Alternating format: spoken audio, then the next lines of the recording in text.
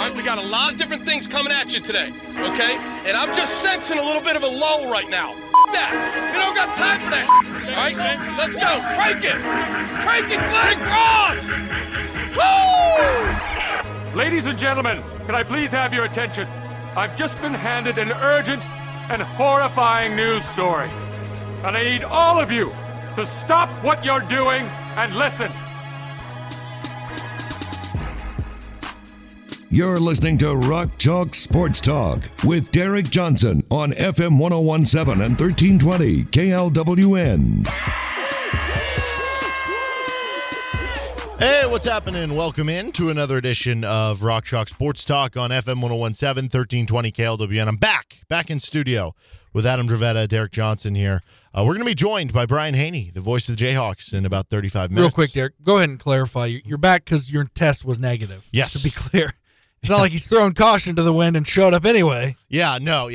I was like, screw it. This thing ain't real. It's positive, but you guys are coming down with me. Yeah. No, I felt fine the whole time. It was just, close contact, play it safe. So now I'm back. Hopefully it sounds better for those of you listening.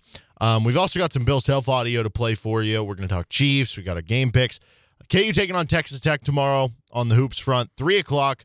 Pregame 1:30 right here on KLWN, sister station 105.9 KISS. We are going to be, I believe, intertwined with the KU women's game on KLWN, but you'll be able to hear the full men's game over on that sister station with 105.9 KISS. Texas Tech is a good team, top 25 in the country in the AP poll. They're ranked 20th on KenPom, and they're basically a better version of Oklahoma State. And that's the case with a lot of Big 12 teams this year where they're really good defensively, and maybe they're not as good offensively. Like KU kind of bucks the trend a little bit there in the Big 12 this year.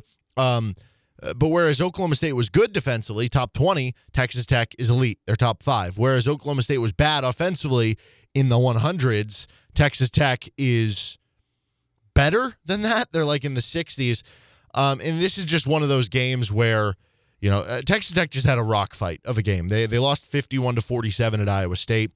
Most of the best teams they've played, they've lost by 14 to Gonzaga, lost by 4 on the road against a Providence team that is 51st on KenPom. Their best win, they beat Tennessee, who's 15th, in a neutral site game in overtime. How about this? A game that went to overtime ended 57-52. That's not a fun game either. But outside of that, they haven't really played good competition. I mean, I'm looking at the schedule. Like, these are the rankings of their opponents.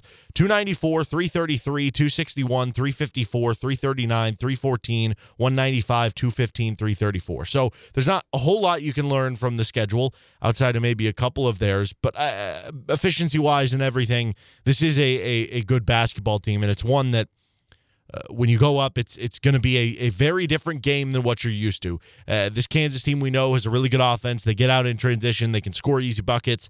This game's going to be, you're going to have to win it in the half court. You're going to have to win it by hitting threes. You're going to have to win it by not getting all of your points in transition. You're going to have to win it with your defense, and I think that is a challenge on its own for this team.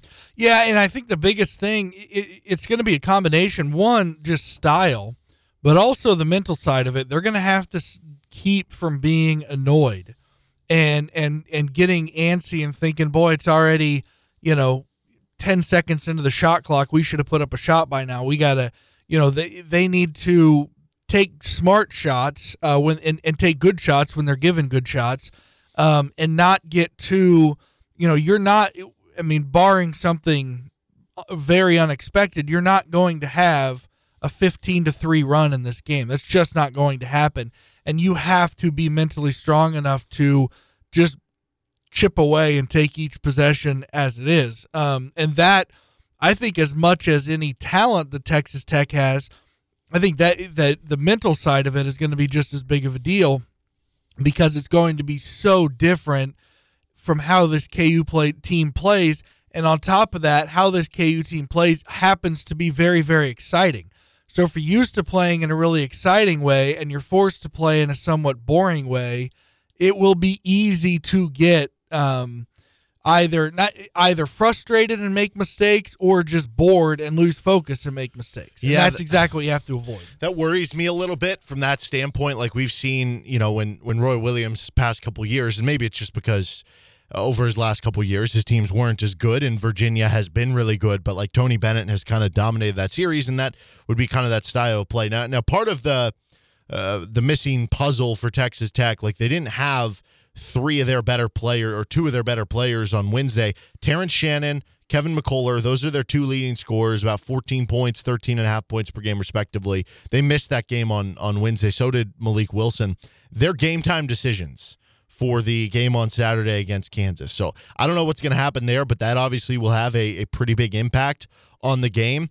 As I mentioned, though, Red Raiders are elite on the defensive end of the court. They are top 5 in KenPom in adjusted defensive efficiency, coming off that game where they held Iowa State to 51 points on the road.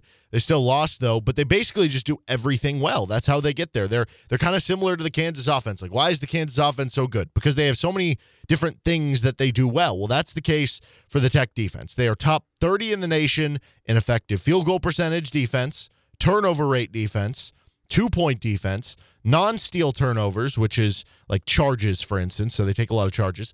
They're 31st in defensive rebounding. They're 32nd in steal rate. They just do a lot of things really well. Teams do shoot a lot of threes against them, a lot, and I think that's partially a product. Do they shoot them well? Not really. 30.8%. Now this is a whole discussion. We have this every now and then with how much do you take from that? Is 3-point defense luck? Is it based on your size? Does it help when you have taller players? Is it more about just preventing teams from getting threes that's part of it? I think what goes into that number is because Texas Tech's defense on the interior is so good and they play that no-middles defense, I think because of that, it's almost like you have to take threes. Otherwise, you're not going to get an open shot inside. And knowing that, a lot comes down to how well Kansas shoots from the outside in this game. What worries me now, and the more you say that, the more worried I am after such a fantastic game. I think it would be fair to, and look, he's struggled a lot, has David McCormick, but I do think there's the potential of him having an underwhelming game tomorrow. Yeah, this is the type of team that they don't have a ton of size, but they swarm you inside. Exactly, yeah. And I think this is the type of game where he could have an underwhelming performance, but it will be more, as frustrating as McCormick has been, I think if that happens tomorrow, just to kind of get ahead of it, because I don't like to just react to things. I like to kind of, and we both do, we kind of like to set things up so we can just look at it and in hindsight decide were we right or were we wrong and what can we learn from it. But just to look ahead, I if he struggles tomorrow, I think that will be much more just tip your hat to the way they play and how good they are at playing. And it's funny, to give you a little taste of the Bill Self audio we'll play later, he compared that Texas Tech Iowa State game to an old Big Ten game, and obviously he had plenty of those at Illinois. What's funny about that is if you look at KenPom, those are two Big 12 teams, and Texas Tech and Iowa State, and one of the premier Big Ten teams, that being Purdue, they're basically identical to Kansas with a freakish offense and in Purdue's case, just an average defense. KU's defense is a little better. But back to how this game's going to go, are you worried at all? And this honestly might be a Bill Self thing or maybe a team thing, because he has said in the past he wants Christian Braun, for example, to shoot a little more. But are you worried at all about the possibility that they'll stop shooting threes if they don't go down early? Yeah. Oh, absolutely. And like I said, like with Tech, I think this goes into the 3-point defense thing here. They don't have a ton of size. When I say that, I meant like at the center position, like Bryson Williams, who was a guy at UTEP last year who you're meaning Kansas. The type of guys that will be defending Dave. Yes. These are the guys you're talking about. Yeah, and Bryson Williams, like I said, he killed Kansas last year when he was at UTEP, so that's interesting on its own. But he's playing a lot of their center minutes. He's 6'8". Marcus Santos Silva, he plays a lot of center minutes. He's 6'7". Now Daniel Batcho is 6'11". He does have some size in there. Their power forward is 6'8", or they'll play a 6'6", 6'7" guy, right? It's not a ton of size down low, but it's funny when you add it all up, they just have size at every position. It's like the point guard guard is 6'3", 6'5", or 6'6". The shooting guard is 6'5" or 6'6". The small forward is 6'6" or 6'7". They're actually 19th in average height on KenPom when you total it all up. And I think that does impact the three-point defense as well, where they play the no-middle defense, but then because they have the long arms, they can come out and contest on you, and maybe that makes it a little more difficult. So, yeah, it is important for KU to shoot threes. I think it is important when you have smaller guards that they need to see a couple of them early go down so you avoid that very scenario where you get kind of, you lose your confidence a little bit there. And I think furthermore to that notion, like we've had the conversations this week about Remy Martin. There's going to be times where he needs to be a little more selfish with his shot and needs to be more of a scorer. He had 7 points on just 6 shots against Oklahoma State, but he hit the big 2 shots late. And we've seen other games this year where he has had low shots. So I do understand that you could say, well, maybe he was less aggressive because he had the knee injury. Maybe he just wasn't, wanting to attack the rim and take those hits and everything. But there have been other games too where he had low shots numbers. This to me feels like the game where you have to go off as a scorer, because any way that you can create offense, that you can create those jump shots or threes or drives into the lane, this is the game where you need to step up offensively. I'll agree with that completely, and I'll add 2 names to that list. One is Christian Braun. He passes up a lot of good looks from 3 because they're not great looks.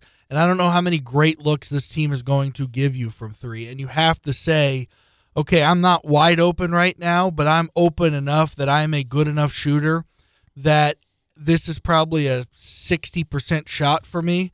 Because right now it seems like Christian Braun struggles to do, and it's something, it just looks like he doesn't want to risk it. Not to like save his stat line or anything like that. It just, his thought is, well, maybe if I pass, I can get a better shot for somebody else. But it seems like Christian Braun right now is passing up a lot of threes if it's not like a 90% make. Again, not to save his numbers, but to think, well, this isn't a perfect shot, so maybe if I pass it, I'll get somebody a perfect shot. And usually it doesn't. Yeah, exactly. Sometimes you just got to take what you're given and deal with it, because whoever you pass it to, they won't have a great shot either. And unless it's Ochai Agbaji, the person you pass to isn't as good a shooter as you. And the second person I'll add to that list, as far as who needs to have a great game, is Bill Self. This is a game where his freakish ability to design sideline and baseline out-of-bounds plays are going to be enormous. They won the game on a out-of-bounds under-the-hoop play with Ochai last year. I mean, this is going to be where he's going to have to get them, 8 or 10 points off out-of-bounds plays or plays out of plays out of timeouts that he just, maybe the other team's on a run, so he calls a timeout to drop a play, and it's something that just works beautifully and gets them 2 easy points. They're going to need that, because points, not only will points be at a premium because it will be a tight game, points will also be at a premium because there might not be 120 points scored in this game total. No, yeah, and that's the thing. You do at least feel confident that Tech probably won't run away from you. Now, if Tech's just hitting a bunch of threes, you probably, because of how good their defense is, you tip your cap and you say, okay, we took a road loss to a good team, if that does happen. The things that Tech does well, though, they're not a very good shooting team. They shoot poorly from the free throw line. They're below average from 3. They do shoot well on 2s. They're top 25 nationally there. They're top 10 in offensive rebounding rate. They get to the foul line a lot. They're kind of just a rugged team in that regard. But one thing that I'm interested in with the offense, I think, goes back to the defense. It's they turn the ball over too often. They have kind of bad turnover numbers.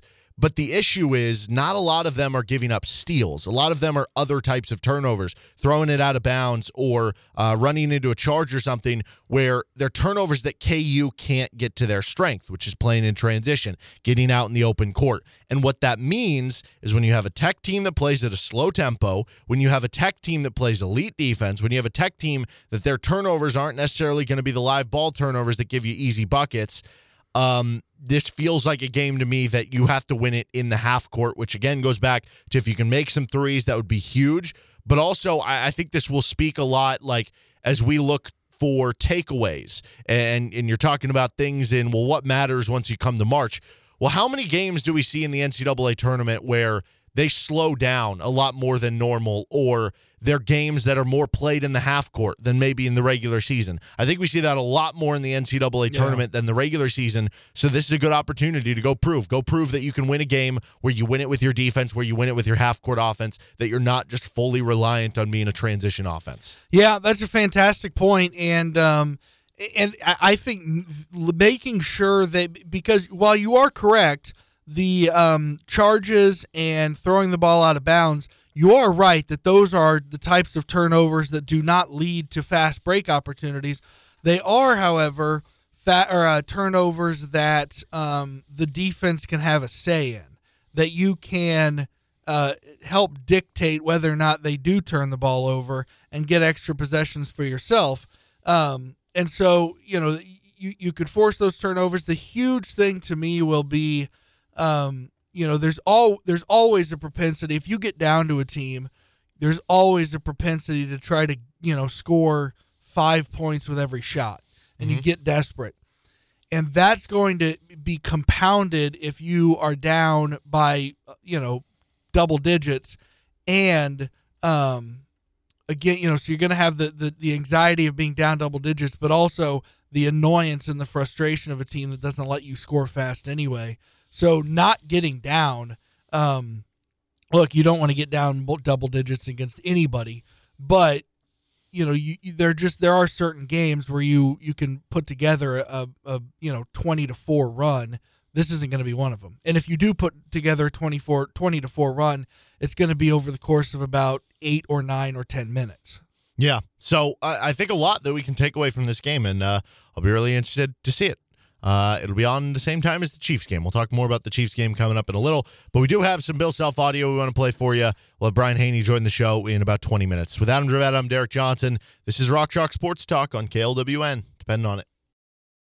Would you like to get involved in sponsoring Rock Chalk Sports Talk or the Best of RCST podcast? How about getting involved in some KU action or local high school sports? You can reach out to us, djohnson@gpmnow.com. That's djohnson@gpmnow.com, and we'll see what we can do to help out your business and get involved here in local sports. All right, it's a Friday. Time to talk with the voice of the Jayhawks, Brian Haney, here on Rock Chalk Sports Talk on KLWN with Adam Dravetta, Derek Johnson. So, Brian, we were just talking about this. Bill Self, in his presser today, said in regards to that DeJuan Harris steal, quote, "Has there ever been a better basketball play?" Which he asked the question, so we started talking about it. And it got me thinking, we were just talking about some of the best duos in the Bill Self era last week. What if we had the conversation of some of the best plays in the Bill Self era? And I think, you could almost sort this into two categories if you really wanted to. This is just how my brain worked with it. You could have all the ones in the NCAA tournament, because those are just kind of fueled by the memory of winning when your season's on the line.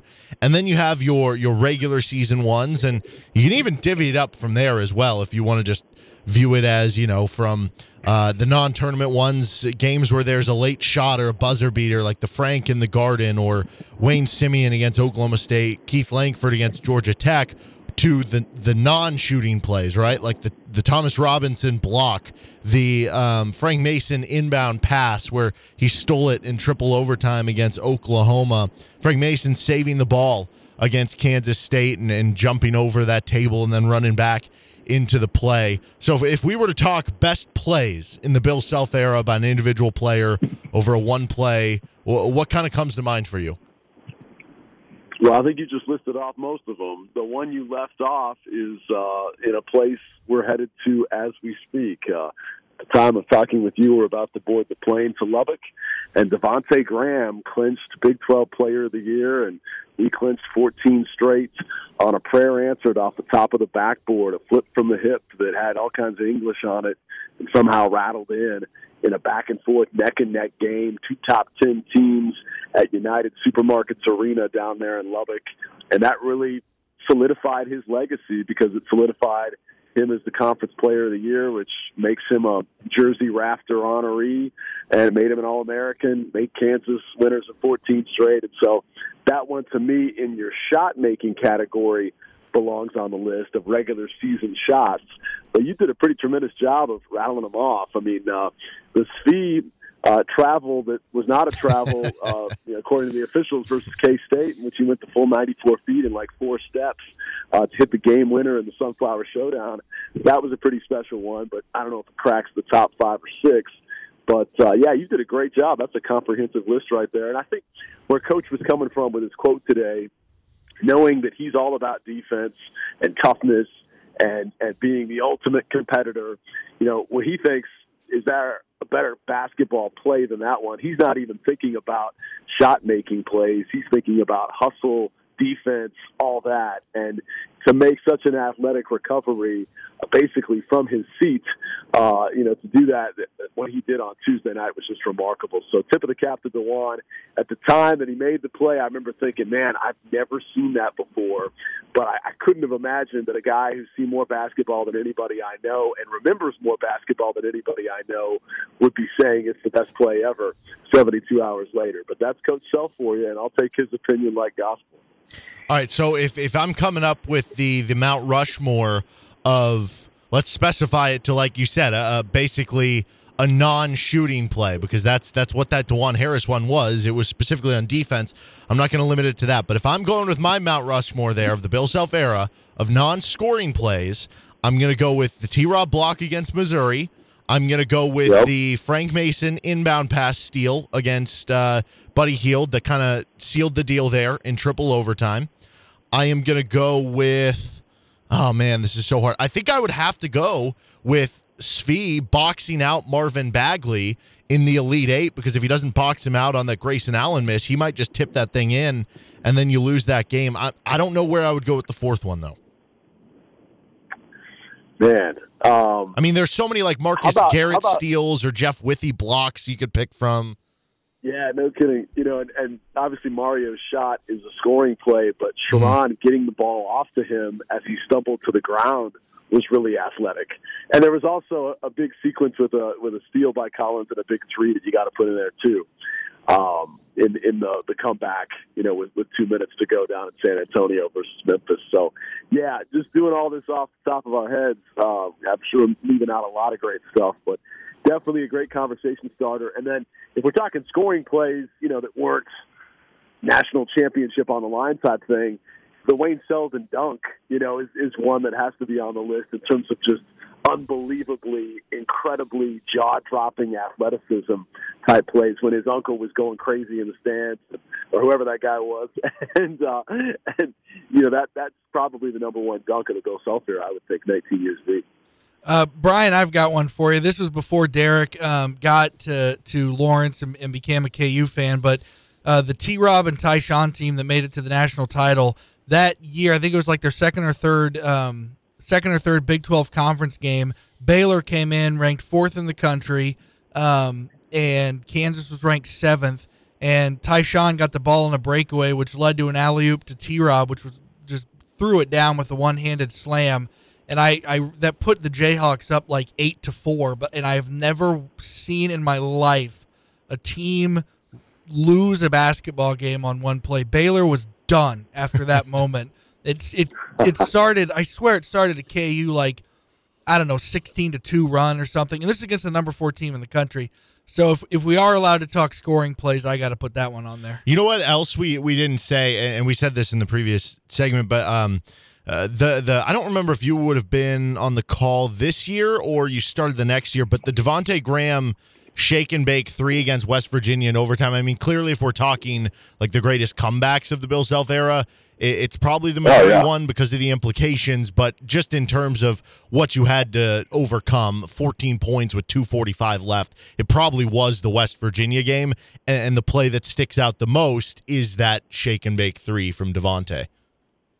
Yeah, that's my favorite comeback for sure. That's my favorite example of the field house imposing its will on an opposition, in terms of seeing Nathan Adrian, their inbounder, watching his legs physically shake with nerves as the magnitude of the moment and the roar of the crowd and the amplified atmosphere of the building just rained down on top of him.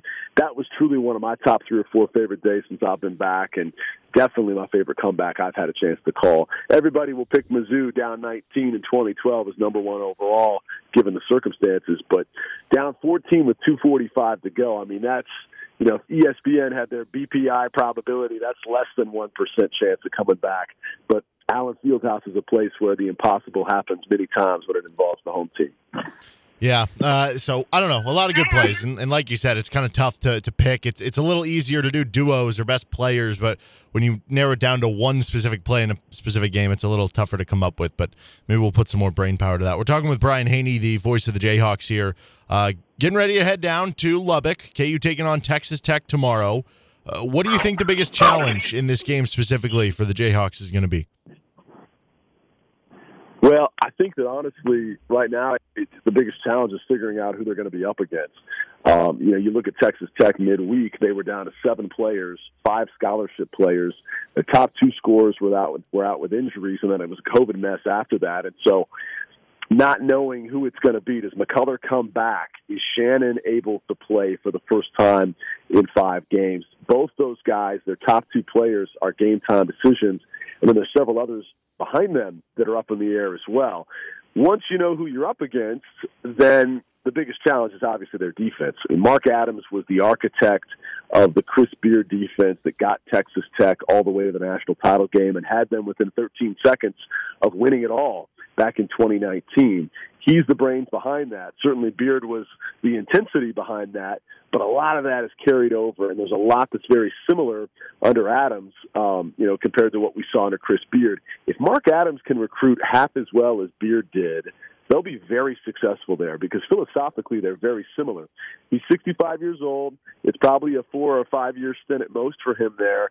But this is a guy who's been around that program for a long time. He was an assistant on Tubby Smith's staff when I was down there.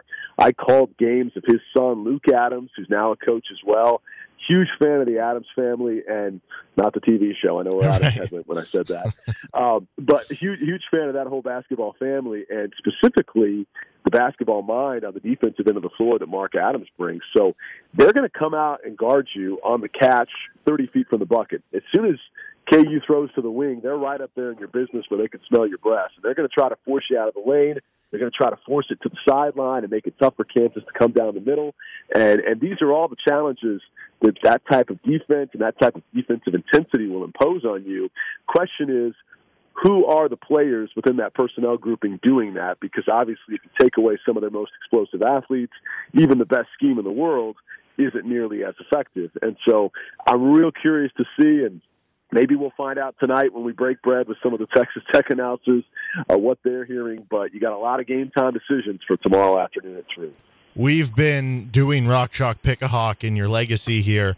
I'm up to a 3-1 lead on Adam right now. And as we've been doing the segment, it's become very clear this year. Like pretty much whoever has the first pick and the second pick between us, it's Christian Brown and Ochai in some order. We've had a little more diversity after that, though, especially I would say picks really 3 through 6. If you had a pick for tomorrow's game for that third pick after Ochai and Christian, what would be your Rock Chalk Pick a Hawk draft primer for us? Ooh, I like that. I don't think David repeats to the degree that we saw the other day. I think the way Tech will play us will be a little more difficult to do that, at least in terms of 17 and 15. I mean, he may go out and give them 12 and 8, and that's still a nice performance because, again, Self is looking at that position as a collective total between him and Mitch and not just David himself. It's hard to predict when the Remy game is going to come, right? We thought the Remy game would be every other game back in October, and now I have a feeling that the night when Remy goes for 17 and hits the game winner is 1 out of every 6. And so he wouldn't be my likely choice there either. Man, Jalen Wilson's due, but he's shooting it so poorly right now. I mean, we're talking about 2 of 23 from 3, and he's now below 40% from the free throw line. So even though he rebounded the basketball like gangbusters the other night with 15 boards, which tied his career high, it's hard to feel super solid about going too far out on a limb with him. Can I predict DeJuan Harris getting 3 steals, 6 assists, will he have enough scoring punch? That's the question. But the key to handling Tech's pressure is extra ball handlers on the floor at all times. And so I think Self will want to have as much of DeJuan out there as possible. So he wouldn't be the guy I'd take third, but I'd take him fourth or fifth. I honestly would. I think his value goes up in a game like this where defensive intensity is ratcheted up and ball handling is at a priority. You get a chance to break these guys down off the bounce, and you could get numbers 2-on-1, and that's where you could see him pile up some assists. And obviously, he's riding high coming off the greatest play of all time, as you just discussed. So maybe he'll parlay that confidence into a little more in the stat sheet as well. So he'll be my sleeper pick, but maybe not at number 3. I don't know about that. All right, he's Brian Haney, the voice of the Jayhawks. Brian, before we let you go, one last thing with Adam. All right, Brian, by my count, you have coached or you have called play-by-play for 2 coaches who have won a men's national championship. So let me ask, between Tubby Smith and Bill Self, who buys the better Christmas gifts? Well, I think you actually need to rephrase the question between Cindy Self and Donna Smith. Yeah, that's probably that's fair. Gift. That's good call. And they're both lovely ladies and wonderful families. And I still talk to Tubby once a year. He's truly one of my favorite guys I ever had a chance to work for. But it's tough to beat what the Self family comes up with. This year I got a really nice bottle of wine. Previous year she bought me this Moscow Mule set with all the fixings, alcohol-wise. We had some limes. We had the Moscow Mule kind of copper glasses as well in this huge basket. So Cindy goes all out. So I got to tip the cap to the Self in answering that question and give Donna Smith and the Tubby Smith family the silver medal in that regard. All right, well, Cindy, if you're listening, I like bourbon. See if we get anything showing up here at the front door. Brian, thank you so much. Safe travels down to Lubbock, and look forward to hearing you on the call tomorrow, 3 o'clock pregame, 1:30 right here on KLWN. That's right. And big thanks to my man Nate Miller and the Miller Retirement Group. Just like the Jayhawks need a game plan to take down Texas Tech tomorrow, you need a good game plan for your retirements. Check them out today at MillerRetirementGroup.com. Nate and his team are first class, first-team All-Americans in my book, so check them out today. Guys, thanks so much. And I'm sure as I board the plane here in a second, I'm going to think of about 3 more epic plays that go on the best play ever list. So let's reconvene on that next week, too, when we're not on the spot. So I bet we left 3 or 4 really good ones on the table. I'm sure we did. Cue the disclaimer. Brian is a paid spokesperson, not a client. Brian does not endorse, and all individuals should make their own evaluation of the firm's investment advisory and insurance services. Investment advisory services offered only by duly registered individuals through AE Wealth Management, LLC. And Brian, thank you so much for the time as always, man. Have a good one. Always a pleasure, fellas. Take care. All right, that is Brian Haney, the voice of the Jayhawks, joining us here on Rock Chalk Sports Talk. For Adam Dravette, I'm Derek Johnson. 1 hour down, 2 to go. Coming up, we'll talk some Chiefs, get to our game picks in the 4 o'clock hour, all that and more. This is RCST on KLWN. Depend on it.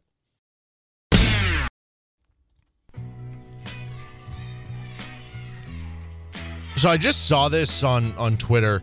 You know the card game Uno, right? Yes. So, very fun game. I actually just played it like last week. They just are introducing a new game of Uno called Uno All Wild. And yes, you guessed it, every card is a wild. That doesn't, so it's just. How does it end? You just keep putting down wilds. It's just. Whoever goes first would be the winner because you just keep putting down wilds. So ridiculous. Until somebody runs out. Have you ever played the Uno that has the blank card on it? Or you can write your rule? The thing is, if you're not playing with like fun, creative people, then the blank ones are never that fun. Yeah. But if you are, then it can be enjoyable. I learned this. I don't know if this is all across Europe. I watch a very fun YouTube channel called the Try Channel, and it's just a bunch of Irish people trying random things. And they did this stretch pre-COVID around holiday times when they would 2 or 3 years ago, when they would they did these things called floored games where they would play various games drunk. Okay. And so like if you lose, you got to do a shot, so they're getting more drunk. But anyway, one of them they were playing Uno, and after there's 4 of them, and then you had the one person who won, and then the 3 who lost had to take a shot of absinthe. Well, what I learned, and I don't know if this is all across Europe or just Ireland or just these people, but the version they played, you don't say Uno when you're down to one card. You say Uno when you're done, which seems to me to defeat the purpose of the title. It's called Uno because it means one. And then you have to draw cards if somebody says it before you. And it's the same thing. If you put it down, and it's the same concept where if you put it down and don't say Uno and somebody calls you on it, you have to draw 4 cards. The only difference is, for whatever reason, the way they played on this game, in this video anyway, was it was your final card, not when you're holding one left, which didn't make much sense to me. But I also, it's not like I'm the type to hop on Twitter and correct them and stuff like that. Whatever. But it just, I don't know if that is something that was, or if they just misread the instructions, or if that's how it's played all across Ireland, or what. But anyway, I found that very interesting. But I would like to know how this Oops All Wilds game would work. I don't either. It looks like all the cards are like they're wild reverses, so you can send it either way, or they're wild. I don't understand. I don't get it when I saw it. I do. We actually had a little. I don't want to make this like complete Uno talk, but let me get your take on this. Somebody, their last card was there's a card that says swap hands with another person. Okay, and that was their last card. Yeah, but wouldn't that mean somebody else won? Because they have to swap their hand with somebody else. Ooh, that's a good. Wait. So right. So it was swap hand. Okay, so the person who lays card down says swap hands with somebody else. But would that be for the person to their left, since they'd have? They get to pick who they swap hands with. No. But I'm saying would the person who lays that card down be the one that has to swap hands, or would the person who to their left have to? No, the intention of the card is like I have a bunch of cards I play. Who lays it down? Yeah. Has to switch hands. To do the okay. So wouldn't they just be awarding the winner? They'd be awarding a winner at some point. Very interesting. Yeah. So congratulations to whoever swapped with them. I would say, they just awarded their victory to somebody else. Well, that's how I kind of feel about the Broncos starting Drew Lock in this game. Teddy Bridgewater's out. He is injured. No, I don't think it's a certainty Lock plays because he suffered an injury, but it sounds like he's going to. If not, I think it's up to like 11.5 now. Yeah, it is. Brett Ripien would be the other guy, and that's not great for the Broncos either way. Drew Lock, as we mentioned the other day, not a good quarterback. Under 60% for his career, like 25 touchdowns, like 22 interceptions. It has not been good for him, and he's also coming off an injury. Is something happening? I need to share some incredible nobody's going to care about this but maybe me, but it's related to some breaking news that I shared yesterday. Okay. We talked about how Todd Haley became the head coach of the USFL's Tampa Bay Bandits. Guess who he just said allegedly sent a text to a certain player. I thought you were going to say Romeo Crennel. No, to a former player to join him as a player on the Tampa Bay Bandits. As a play, Johnny Manziel? No, he I'll give you a hint. Castle? I'll give you a couple hints. Todd Haley has coached this guy in the past, and he currently is not playing, but he wouldn't have to get far from his current or his most recent gig to get to the Tampa Bay Bandits. Is this a quarterback? No. He was his offensive coordinator. Charlie Weiss? No. Oh. Todd Haley was this player's offensive coordinator. He wants him to come play for him. Kurt Warner? No. Oh, you said it wasn't a quarterback. Larry Fitzgerald. Antonio Brown. Oh, gosh. Wait, when did he coach Antonio Brown? He was his offensive coordinator in Pittsburgh. Oh, that's right. Yeah. I totally blanked in my mind that he was with Pittsburgh. Wow. That would be something. Hey, sorry. if you want to sell tickets. I don't even know if that needed to be broken into this show, but I just read the text right now, and Derek saw my arm shoot up into the air. I love Todd Haley. You guys don't understand how much I love Todd Haley. Like, he's one of my favorite ever. And so really any news that involves Todd Haley, and especially that potential freaking disaster that could happen with those two going on the same sideline. Yeah, that would last, what, 2 games? 1.5? Oh, yeah, they'd both be carted off after a fight at halftime. Anyway, so back to Chiefs Broncos. Yeah, I don't know. What's the most interesting part about this game? Chris Fowler or Kirk Herbstreit on the call? It's like the college broadcast on the ESPN. I mean, look, I hope that the Chiefs don't view it. It's 2 things. One, I think I came away from last Sunday's game. Maybe I'm just too, looking at it too hopefully through red and gold glasses. But there is a big part of me that viewed the loss against the Bengals similarly to a loss against the Titans the year the Chiefs won the Super Bowl, where you're like, it's a loss on the road to a good team, and a lot of things had to go wrong to lose by 3 points. And looking at tomorrow, I look at the Chiefs are so much better. I think they should win by quite a bit. But those are two feelings that I have, and simultaneously two feelings that I hope and pray nobody at One Arrowhead Drive has. Yeah. I hope they're all not panicking and like a but don't you think it has to help? You're coming off a loss. Yeah, for sure. And in the way you lost too. Yeah, and that's why I say I hope I don't want them to be panicking, because panicking could lead to some stupid mental mistakes. But I hope they're looking at the loss at Cincinnati a little more than, well, just bad things happen sometimes. And if that's the case, if this refocused them, then yeah, they should beat Denver by, I don't know what the weather's like in Denver tomorrow. I guess I should check that. But unless the weather's supposed to be frigid, I think it should be about 34-10, 34-13 Chiefs. I mean, even then, last year, it was the snow game. Snow game, and they just destroyed them. Yeah, I mean, I really, weird things happen, and I do have a funny feeling about this game. I don't know if I'm legitimately worried or if my funny feeling is just disappointment, because I don't know if it was 538 or ESPN's FPI. Somebody gave the Chiefs a 16% chance of still getting the 1 seed, which I'd take that now. Yeah, that's pretty high, actually. The only thing you got going, the Broncos aren't good, and then the Texans are hosting. But anyway, point being, I don't know if because I feel like they've lost the 1 seed is why I've got a meh feeling about this game, but hopefully I'm just overly worried. It looks like it's going to be high 30s, not a ton of wind, chance of rain. Yeah, logically, everything says the Chiefs should win this game by multiple touchdowns. But there is part of me that's like, weird things happen. Weird things just happened in the last game. I mean, it's easy to fall in love with some of the things the Broncos have. They have a couple good running backs. They have a pretty solid trio of receivers. Their defense is top 5 in the NFL. How have they still been top 5 since they traded Von Miller? I mean, it depends what you're looking at. I don't know since then, but I just know overall right now they're third, I think, in either points or yards allowed per game. And the fact that they're still that high, even if that means they're not top 5 in the time since they released traded Von Miller, at the very least, what that tells you is they certainly didn't fall off a cliff. No, I think there is something to the idea of he pissed everyone off with that Halloween party. But yeah, they're third in points allowed, 9th in yards allowed. They're a good defense. Yeah. They just are. They're second in first downs allowed. Well, with Von Miller, I would have said that they are the best, with the exception of the quarterback. They're the best non-quarterback roster in the division, I thought. Mm-hmm. Yeah. And that may still be true without Von Miller. It absolutely might. If they had a quarterback, they can be a real contender. The one place I'm sure they do miss Von Miller is that third down defense. That's been really the one non-strength of the defense so far, their third down play. And the Chiefs have been so good on third down.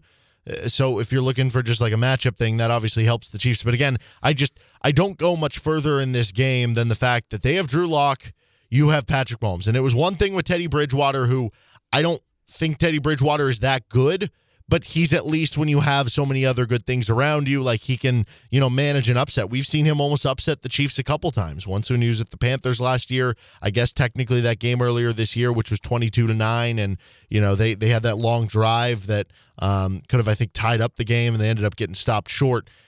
But it's hard for me to see the Chiefs. Maybe they don't cover something. The 11.5 is a lot. It's hard for me to see the Chiefs losing this game. You went and back to the point about Teddy Bridgewater. That is, and he was. Matt Rule has since got fired, but he had Matt Rule last year. But I think Teddy Bridgewater is the kind of quarterback where if you get him with a play caller like, Andy Reid or Sean McDaniel, you can turn that. You can Teddy Bridgewater with a good offensive mind. You can get to 10 or 11 wins with him. I don't think that's the case with Drew Lock. And our memories might be somewhat skewed because Drew Lock has been, as bad as he's been especially bad against the Chiefs. Yes. He's in 3 starts. He's got 2 touchdowns and 5 interceptions. The revenge of Clark Hunt's daughter. Is it Gracie? Grace Hunt? What they have to do with They used to date. Oh, really? I don't know who broke up with who. I don't think that even matters. But they used to date. They broke up. Yeah. I don't know if the reason why was it because he's on the Broncos Chiefs. That just is a bad start on a relationship or what. But the revenge of Grace Hunt. That could Gracie, be. Maybe I he's don't know. just nervous playing in front of him. Then maybe he thinks maybe something really went down. And dude, you piss off a billionaire's daughter, he can hire someone to kill you. Or do you think it's the opposite of that? I'm not saying he would. I'm saying he can. But he could. Do you think there is the opposite of that, where it's like, hey, do us a solid, I'll get back together with you.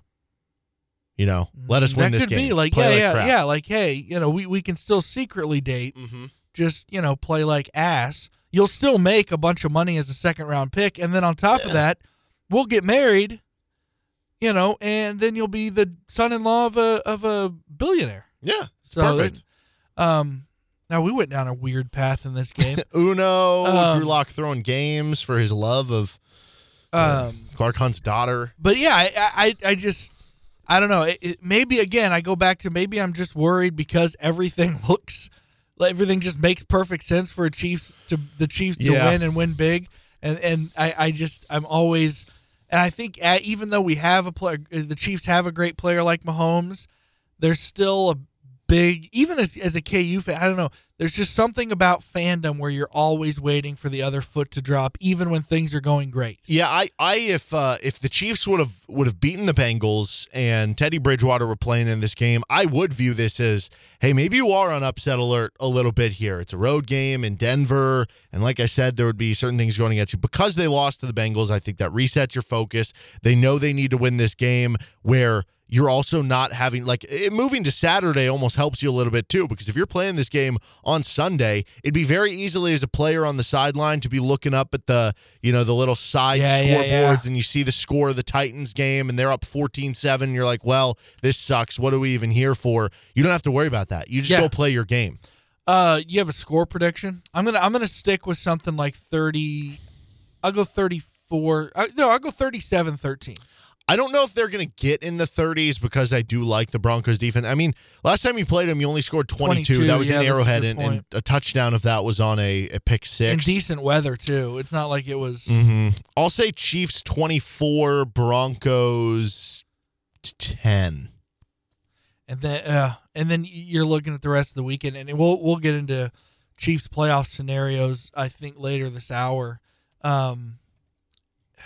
But then you just, golly, those damn Chargers is what it's looking like. But as far as tomorrow goes, just grab the win, guarantee yourself that 2 seed, and then you go from there. But yeah, so you're going, what'd you say, 20-something to 10? Yeah, 24-10. Okay. I just zero trust in Drew Lock. Do you have the over-under in front of you? Sorry to put you on the spot right there. No, I do not. I'll keep talking while you look for it. But the reason I ask is I could see the over-under being somewhere in the 40s because of how low scoring, how bad Drew Lock is, and how low scoring the Chiefs were in the last game. I can't imagine Vegas expects the Broncos to score more than 2 touchdowns. 44. So yeah, you're right on it. Or no, you're well under at 24-10, but you're right on in the sense that it's a projected low scoring game. Yeah. We'll actually pick that game in the game picks, but you probably know where we're leaning after hearing both of our thoughts. Let's do our game picks coming up next with Adam Bravetta. I'm Derek Johnson. This is Rock Chalk Sports Talk on FM 1017, 1320 KLWN. Uno, would you like to get involved in sponsoring Rock Chalk Sports Talk or the Best of RCST podcast? How about getting involved in some KU action or local high school sports? You can reach out to us, djohnson@gpmnow.com. That's djohnson@gpmnow.com, and we'll see what we can do to help out your business and get involved here in local sports. This is Rock Chalk Sports Talk. We've got high school basketball coming at you. Bishop Seabury, Veritas Christian tonight. Pregame starts at 5:45. The girls' game at 6. The guys' game a little after, probably around 7:30 or so. Sam Speck, Cole Butar on the call. My last boss, while I was waiting for a job in broadcasting and then working here part-time, I delivered pizzas for a place.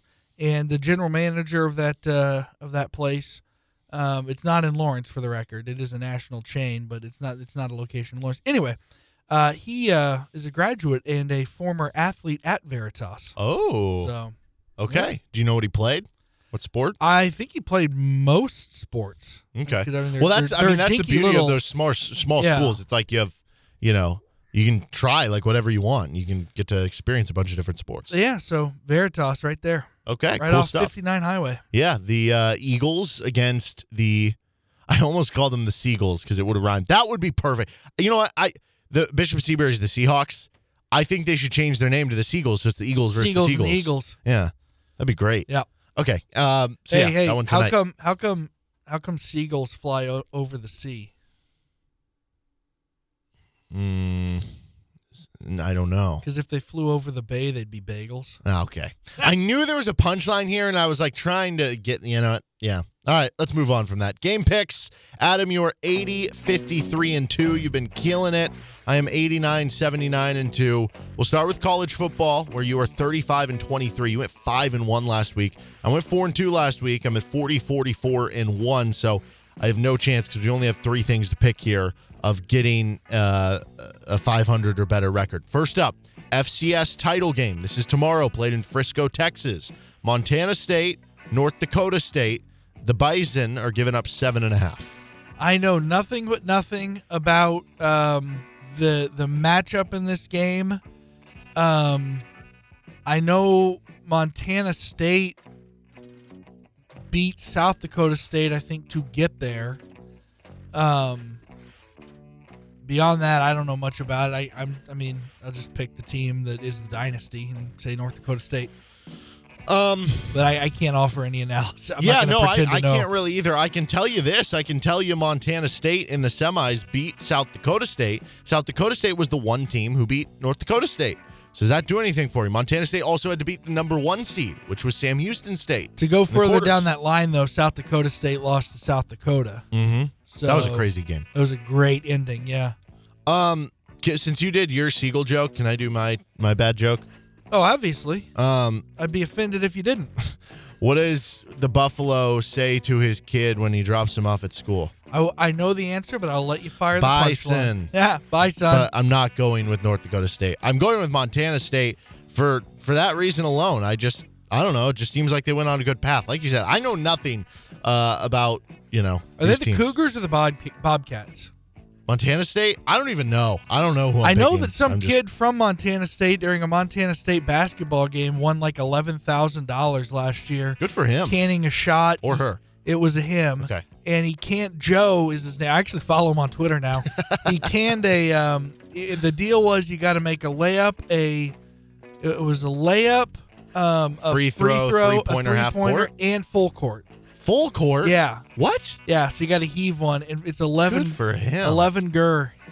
Good for him. Yeah. Okay, number 3, Georgia, taking on number 1, Alabama. This is on Monday night, national championship. We'll talk more about this game on Monday, but just for the sake of game picks, who do you like? Bulldogs, man. I think they do it. And I don't know, maybe it's just stubbornness on my part, but I felt coming away from the semifinals, I was like, God, I really think Georgia wants a rematch bad, and I think they would perform so much better. And then I felt a little more validated in that belief when they came out as the favorite. I don't know. This feels like a game where you're gonna, if you look into the money, I don't know this, but it feels like a game where if you look in the money, you're gonna see a lot of numbers of bets being placed on Alabama, but a lot of money being on Georgia. That is to say, the general public's going Alabama, but the people who are betting large sums of money, aka people who make their living off of betting on games, are going to probably be going Georgia.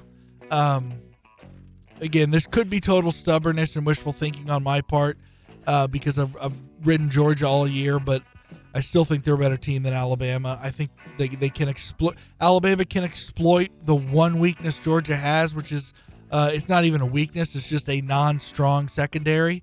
But I'm going with the Dogs. I've gone back and forth on this so many times. You could convince me, well, Georgia has the revenge factor. Maybe Georgia didn't really put everything on tape in that first meeting. I mean, they looked so good against Michigan. But also, Michigan's style of play kind of plays into, like, it makes sense looking back. We talked about this last Friday or Thursday. about, I thought it was going to be a close game, but I thought the second most likely scenario was Georgia blowing them out because they're so similar in what they do. It's just Georgia did it better. And with Alabama, they can actually throw the ball on. Yeah, you're right. That game looked like Georgia practicing against its own scout team. That is, you see two teams running very similar types of, particularly on offense. So two teams who do their each thing very similarly. Georgia just does it way better than Michigan, and that's not the case here. Nick Saban has found, whether it be when he hired Lane Kiffin or whatever the case may be, somewhere along the line. I mean, and we talked before about great coaches are always looking at themselves in the mirror, going, "What can I do? How could I need to stay on the cutting edge. I can't just rest on my laurels and stay stubborn. I have to keep reinventing the way I do things to stay where I want to be." And Nick Saban has embraced the forward passing game a lot over the last 5 or 7 years. I'm going to go with Alabama. I just think better quarterback. They have the best defensive player on the field in Will Anderson, though Georgia might have 2 through 6 or something. You have the better coach. I can't get myself to go away from Alabama, so I'm going to go with Alabama. The over-under for the game is 52 points. We're picking that? Yep. First off, I will say the whole Saban against former assistants. Saban, he knows the 2 rules to success. Number 1, never tell anybody everything you know. Anyway, moving on. What's number 2? Not going to tell you. Of number 1. There you go. Mm-hmm. Anyway, the over under, you say, what was it, 52? 52. I don't know. I like that number. I think that's about perfect because that's, 27-24, 27-26. I'll go.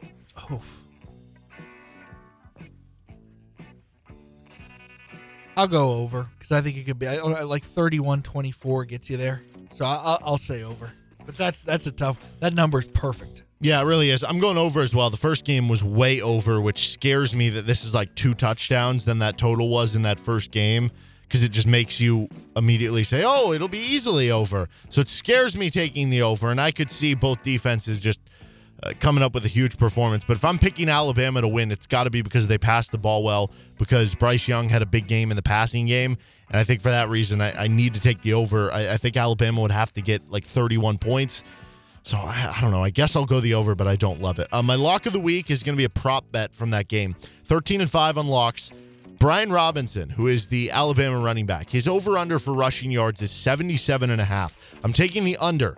Georgia is giving up 2.7 yards per carry. That's not great when you're a running back. First meeting when they met up, Robinson had 16 carries for 55 yards. That was under 4 yards per carry. He still wound up with 22 yards short or 23 yards short of the over there. I think Georgia's defense comes to play. I don't think he ends up with over 77.5 rushing yards, so I like that one. Off the top of my head, I think he'd need 39 carries at 2 yards a clip. He'd need 39 carries to get the over. Don't think he's getting 39 carries. That makes me feel good. Okay, on to the NFL. You're 40-29. I am 49-35. First up, that was terrible last week. Kansas City, minus 11.5 at Denver.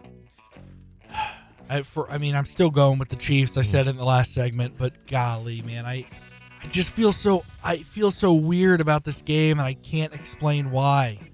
But since I can't explain why, I'm just going to go with what my mind says, and that's that the Chiefs win by about 20. Yeah, I gave my score prediction 24-10. That obviously means I like the Chiefs to cover the 11.5, so I'll take them. The other Saturday game, Dallas is minus 4.5. They're at Philadelphia. I freaking anointed Dallas the best team in the NFC behind the Packers a week ago, and then they crapped in their hat. I don't know. The Eagles don't have much to play for. I don't know if the Cowboys can still nab the 2 seed, can't they? Yes, I think they would need the Bucks to lose. Are the Eagles still in playoff contention? Yeah, they're currently. This is what's interesting about this game. Right now, the Eagles would be in the playoffs, and there's a very real chance they'd turn around and play them the next week. Yeah, this could be a rematch. I love when that happens, for the record. But the Eagles have not clinched a playoff spot. Yeah, what did you say? It's 4.5? Yeah. No, I think Philly keeps it close. So and it's in Philly, right? Yes. No, I mean I can see this being a field goal game, in which case that works. So yeah, give me the Eagles plus the points. So I kind of like Dallas in this one. I think because of the fact they're still playing to try to get up to the 2 seed, they know that, if they beat the Eagles, they could hypothetically knock them out. There has to be some other stuff go right for that to happen. Divisional opponent, I think they want to do that. I'm going to take Dallas minus the 4.5. They're coming off kind of a weird loss against the Cardinals, and then they rematch in the playoffs. If that happens, I might pick Philadelphia. No, I'd still go Dallas, but I like Dallas in this situation for sure. Pittsburgh at Baltimore. The Ravens are giving up 5 points. Are Ravens in playoff contention at all? They still are, aren't they? Even though they've fallen off in preseason. Yeah, they need some things to go right. They have to win just to get a wild card. Yeah, they have to the win. The Bengals already won that division. Yes, they have to win and then hope that basically like the Colts lose. I'm pretty sure. And it's to in the Jaguars. Baltimore. Yeah. Do we know anything Lamar about Jackson's Lamar? out. Tyler Huntley's starting. And what's the line? 5. Ravens are laying it. Yep. I don't really like this game at all, but I guess I'll lay the points, take the Ravens. I'm going to go with Pittsburgh. I just think it's too many points. I think it's a close game. This could be Ben Roethlisberger's last game. I think the love of blitzing by I forget his name. It's not Dean Pease. Used to be their defensive coordinator. The Winkerson or something like that is their defensive coordinator now. Anyway, that guy loves to blitz, and Ben Roethlisberger is as portable as this building. So I do think that helps the Ravens. Yeah, but it could still be really low. I just think it's a close game, so I'll take Pittsburgh. And in a low-scoring game, 5 points is a lot. Okay, San Francisco at the Rams. LA is giving up 4.5. I think they still said Garoppolo is out. Did Arizona clinch the division already? Rams are still playing. No, for the Rams division, are actually in the division lead. Yeah, give me the Rams minus the points then for that reason. So I think the Rams win, but I think it's closer than the 4.5. San Francisco, Kyle Shanahan has actually done very, very well against Sean McVay. They beat him earlier this year. I like San Francisco to keep it close. San Francisco's also in a spot where right now they would be one of the wild cards, but they are in a situation like the Eagles. They're both a game up on the Saints. There would have to be certain things go wrong for them to lose and still miss the playoffs. But I think because of that, they're going to be, very attentive in this game. Was it just last week that they lost to Tennessee on Thursday night? No, that was the week before. Okay, I was going to say, if they're coming off, if they had 10 days rest, that'd be big. Yeah. But I think they at least keep it close. Last one, this is Sunday Night Football. Winner of this gets a wild card. If they tie, they could both make the wild card. Chargers, -3 at Las Vegas. Wouldn't the tie thing only be if Jacksonville beats the Colts? Mm-hmm. All right, sorry, I was too excited about the potential of the tie. Give me the line again, and where is it being played? Chargers -3 at Las Vegas. I mean, it looked for a time on that Monday Night Football game earlier this year that the Chargers were going to win like 42-10, and then they didn't. I mean, they still won, but it wasn't just this freakish blowout that the game started as. So, I wonder if how much of the clip was unloaded in that game, offensively. I think the Raiders rally, which I never thought in a million years I would say. But yeah, give me the Raiders. You were calling for Raiders I know. collapse. I was ready for their collapse, and it just never happened. I will but take I think the Chargers. At this point, they just look at it and go, well, everything else has happened. I just can't envision. Look, it's the better picture team, it test. Better team, better coach, better quarterback, and it's the picture it test of like picture the Raiders in the playoffs with the Chargers and the Ravens and all these teams not in the playoffs. I can't. So I'm taking the Chargers. You know what? It's how much? -3. Golly. Yeah, give me no. I'm gonna. I haven't switched all year. I'm switching Chargers. Okay, first switch of the year. All right, that is our game picks. Coming up next, we're going to talk a little about the Chiefs' playoff scenarios, who they could possibly play in the first round. That on the other side with Adam Dravetta. I'm Derek Johnson on FM 101.7 and 1320 KLWN. Depend on it.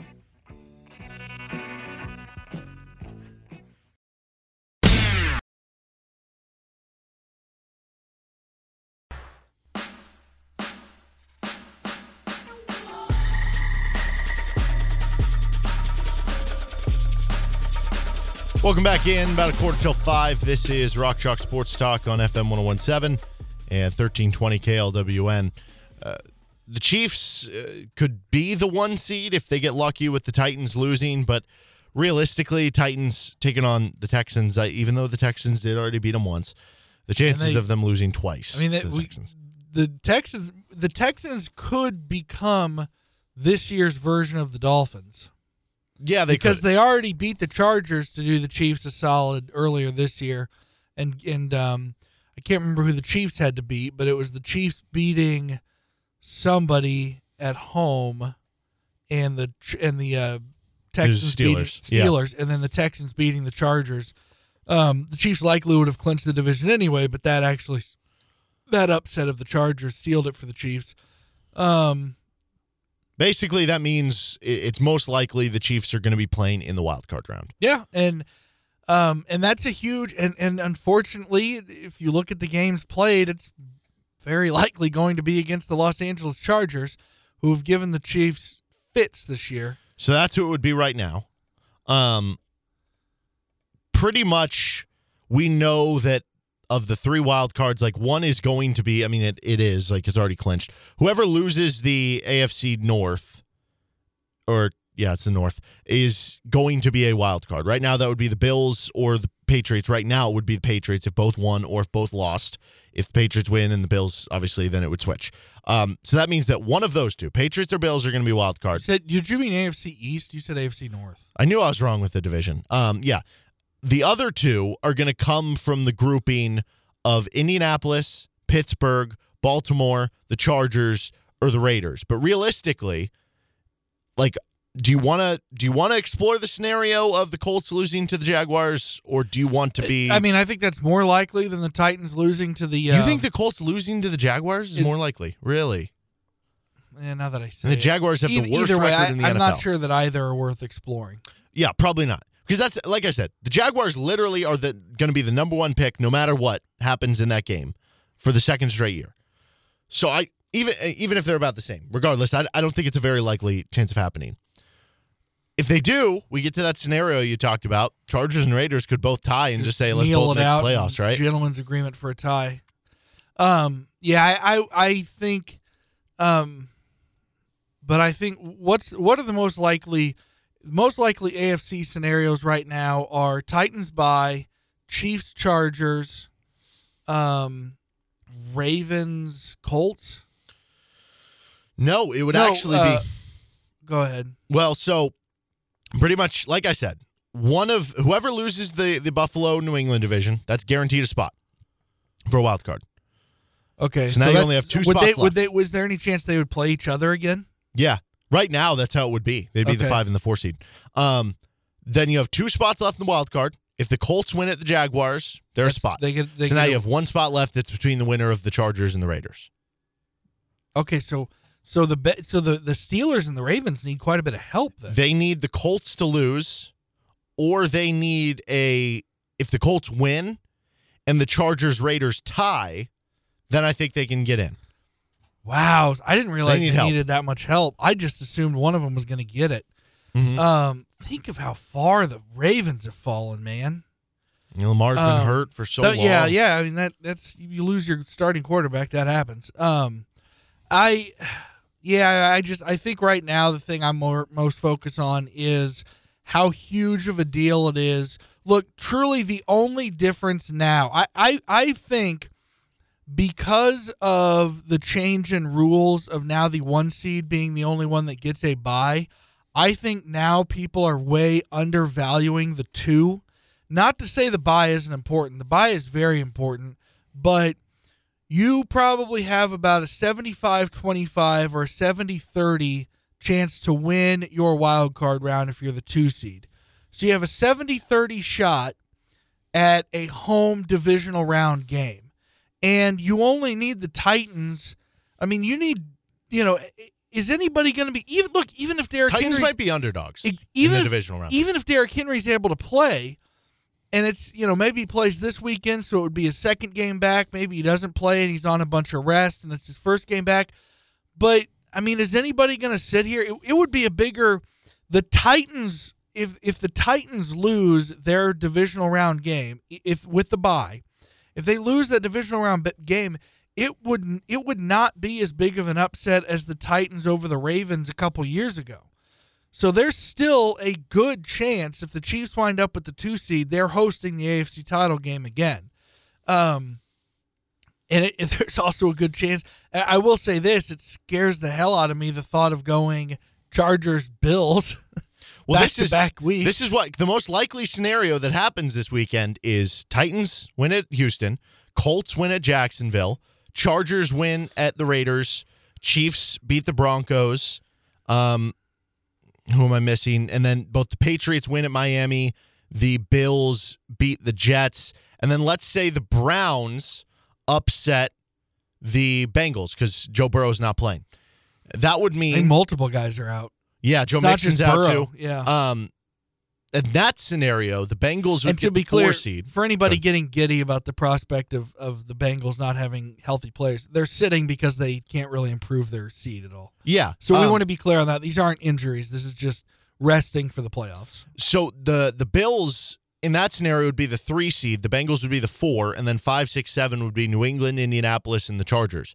Where it gets interesting is, I guess hypothetically, if the Patriot, I don't know. I think no matter what, like the 7 seed is looking like the Chargers, which is very interesting, unless the Colts lose. And even if the Titans lose and the Chiefs win and the Chiefs wind up with that 1 seed, there's such a good chance your first game is against the Chargers, because that would mean that the Chargers wind up with the 7 seed. They go to Tennessee, who would be the 2 seed. They're probably, golly, man, in the wild card round, the Chargers might be favored against Tennessee if it's a 7 versus 2 matchup, in which case you'd still be playing the Chargers in your first round, in your divisional round game if they win. Yeah, so if you want to, because I think we'd both agree you wouldn't love playing the Chargers in the first game. If you want that not to happen, you basically need the Colts to lose to the Jaguars, and that would allow an opportunity for the Chargers to move up to the 6 seed, and then the 7 seed in that situation would either be the Raiders or the Steelers, based on other situations. That would be ideal. If you play the Raiders or the Steelers as your 7, you're in a good spot. That's fantastic. 2003 taught me something very important. Don't ever root for a certain scenario because you think it will be beneficial to your team. That the 2003 Final Four, KU had just walloped Marquette. I'm thinking, hey, Syracuse is a lower seed than us. And Texas gave us a hell of a run for our money inside Allen Fieldhouse earlier this year. Let's go Syracuse over Texas. We all know how that worked out in the national championship game. Point being, I won't be, and I think you feel the same way. Like I'm not scared of anybody, right? You're going to be favored. I think the Chiefs are, what would you say, 4-point favorites against everybody in the AFC playoffs? 3 maybe. Yeah, I think they're favored by 2 in Nashville, even if they got to go there in the AFC Championship. Yeah, probably 2.5. Yeah, I bet you it's probably 3.5, 4 against the Chargers. The question becomes Steelers. It's probably 10. I don't know. The question becomes what is more true, the 21-13 lead that the Chargers took against the Chiefs in San Diego or in Los Angeles, or the utter dominance of the Chiefs just going it was 21-7 in the game on that Thursday night. Factoring in a couple things, there are 2 things to factor in with the last game that the Chiefs and the Chargers played.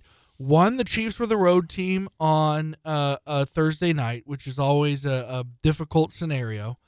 And 2, and that was the side that could make you go, okay, maybe things go better for the Chiefs. However, the things that make you think it could go worse for the Chiefs is if Staley continues his 4th down decision making. If he has a game where he gets hot. Exactly. The odds would say things would fall, the coin would fall more in their favor this time around. And then you're looking at, it's not, you're looking at needing 2 touchdowns in the final 3 minutes, not just 1. So that, I like the Chiefs at home. I still think they are the best team in the AFC, regardless of what seed they turn out with. but they're just matchup, styles make fights, and the Chargers just seem like a weird matchup for the Chiefs. But I don't know. Could that just be a fluky deal? Because the Raiders, for everything, look like difficult. They beat. I mean, the same scenario last year where the Raiders beat the Chiefs in Arrowhead Stadium, and then later on a primetime game, the Chiefs had to get a come from behind win with a great final drive by Mahomes for the Chiefs to win it on the road, which is exactly what happened this year with the Chargers and the Chiefs. So you could say that third game comes and just, and the Chiefs just pull away and win, 35-24, and it's never even that close. Yeah. Yeah. I mean, if we were just like ranking the wild card teams with who you would most want to play to least want to play, I think the Raiders and Steelers would be at the top. As far as want to? Yeah, as far as want to play, I would assume that the Colts and Chargers would be near the bottom of that list. I don't know who you'd rather play. What's his name? I mean, you've got Jonathan Taylor can run, and that's the type of game where I would honestly rather play the Colts than the Chargers, though. Yeah, I know. And the thing that worries me about the Colts is just if you make a couple mistakes, then you could find yourself down, and the Colts play a style where it's really hard to come back from. The thing is, the Chiefs play a style that it is beneficial. Like it helps you come back. The way the Chiefs play between Andy Reid's not aggressiveness on going for two and going for it on fourth down, but his aggressiveness in how much he likes to attack with a passing game, and then Patrick Mahomes' just pure ability.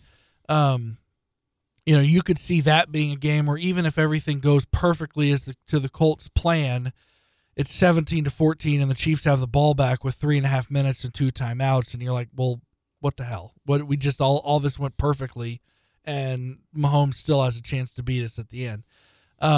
I could see the Chargers, the Chargers at this moment are the only team in the AFC that I look at and say they really truly can. I might have just said NFC. The Chargers are the only team in the AFC who I look at and think that is a team that can, I wouldn't pick it, but can beat the Chiefs by 10 points or more.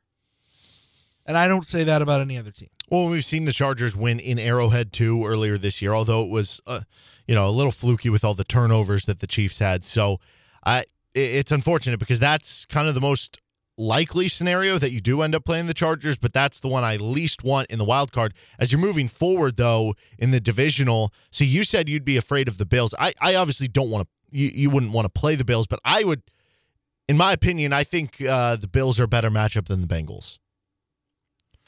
Yeah, that could be true. I just keep thinking back to the fact that the Chiefs were some funny, they were a funny business Tyreek Hill catch away from being up 35-17 on the Bengals. Yeah. Well, I mean, you could play the same game with the Bills and say that the game this year, you had the tipped interception of Tyreek Hill, you had the roughing the passer, and then you beat them twice last year, yeah, right? That's a good point. I just view the Chiefs' style of play defensively, they're going to want to play man, and I think you can get away with that a little more against the Bills than the Bengals with all those good receivers. But I don't know. I think if you want the easiest path, at least in the wild card, you should probably be rooting for two things, or one of two things. Either hope that the Jaguars beat the Colts or hope that the Raiders beat the Chargers. All right, this is Rock Chalk Sports Talk. 2 hours down, 1 to go on KLWN. Depend on it.